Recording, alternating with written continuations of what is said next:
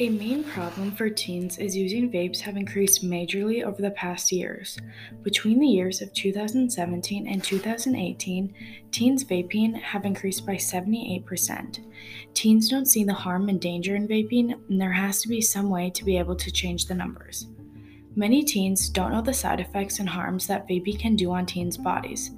In this podcast, I want to get information across to people about the harmful effects of vaping and what it does to teens. Research suggests that vaping is just as addictive as traditional cigarettes. 2,711 lung injury cases in the U.S. are associated with vaping. 60-plus deaths have been associated with vaping. Most teens think vaping isn't harmful just because they aren't as bad as cigarettes, but they still are as addictive and have many harmful effects. Approximately 1 in 5 high school students and 1 in 20 middle school students use vapes. Currently, 10 million youth in the United States used or were open to using vapes. Nicotine can harm the developing adolescent's brain. Using nicotine in adolescence can harm the parts of the brain that control attention, learning, mood, and impulse control. Using nicotine in adolescence may also increase risk for future addiction to other drugs. Ultrafine particles that can be inhaled deep into the lungs. Flavorants such as decal, which is a chemical linked to serious lung disease. Heavy metals such as nickel, tin, and lead can get into your lungs from vaping.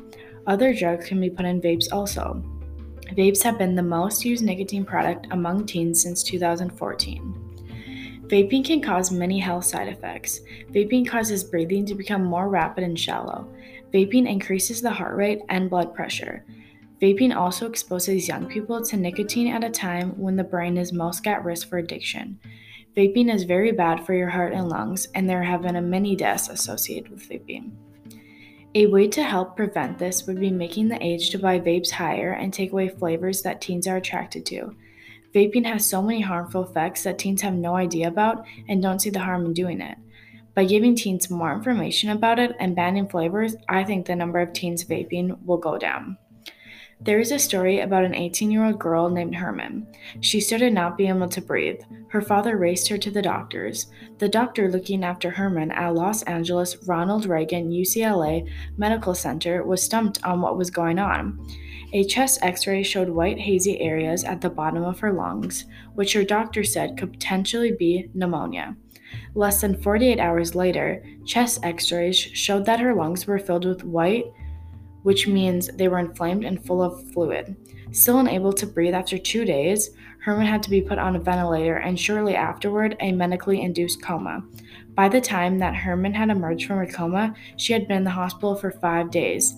With the ventilator still pumping oxygen into her failing lungs, the teen who said she would vape every 10 to 15 minutes decided to become an advocate against vaping. Thanks for listening to my podcast. I hope this message gets across to teens out there using vapes and hear the dangers of vaping.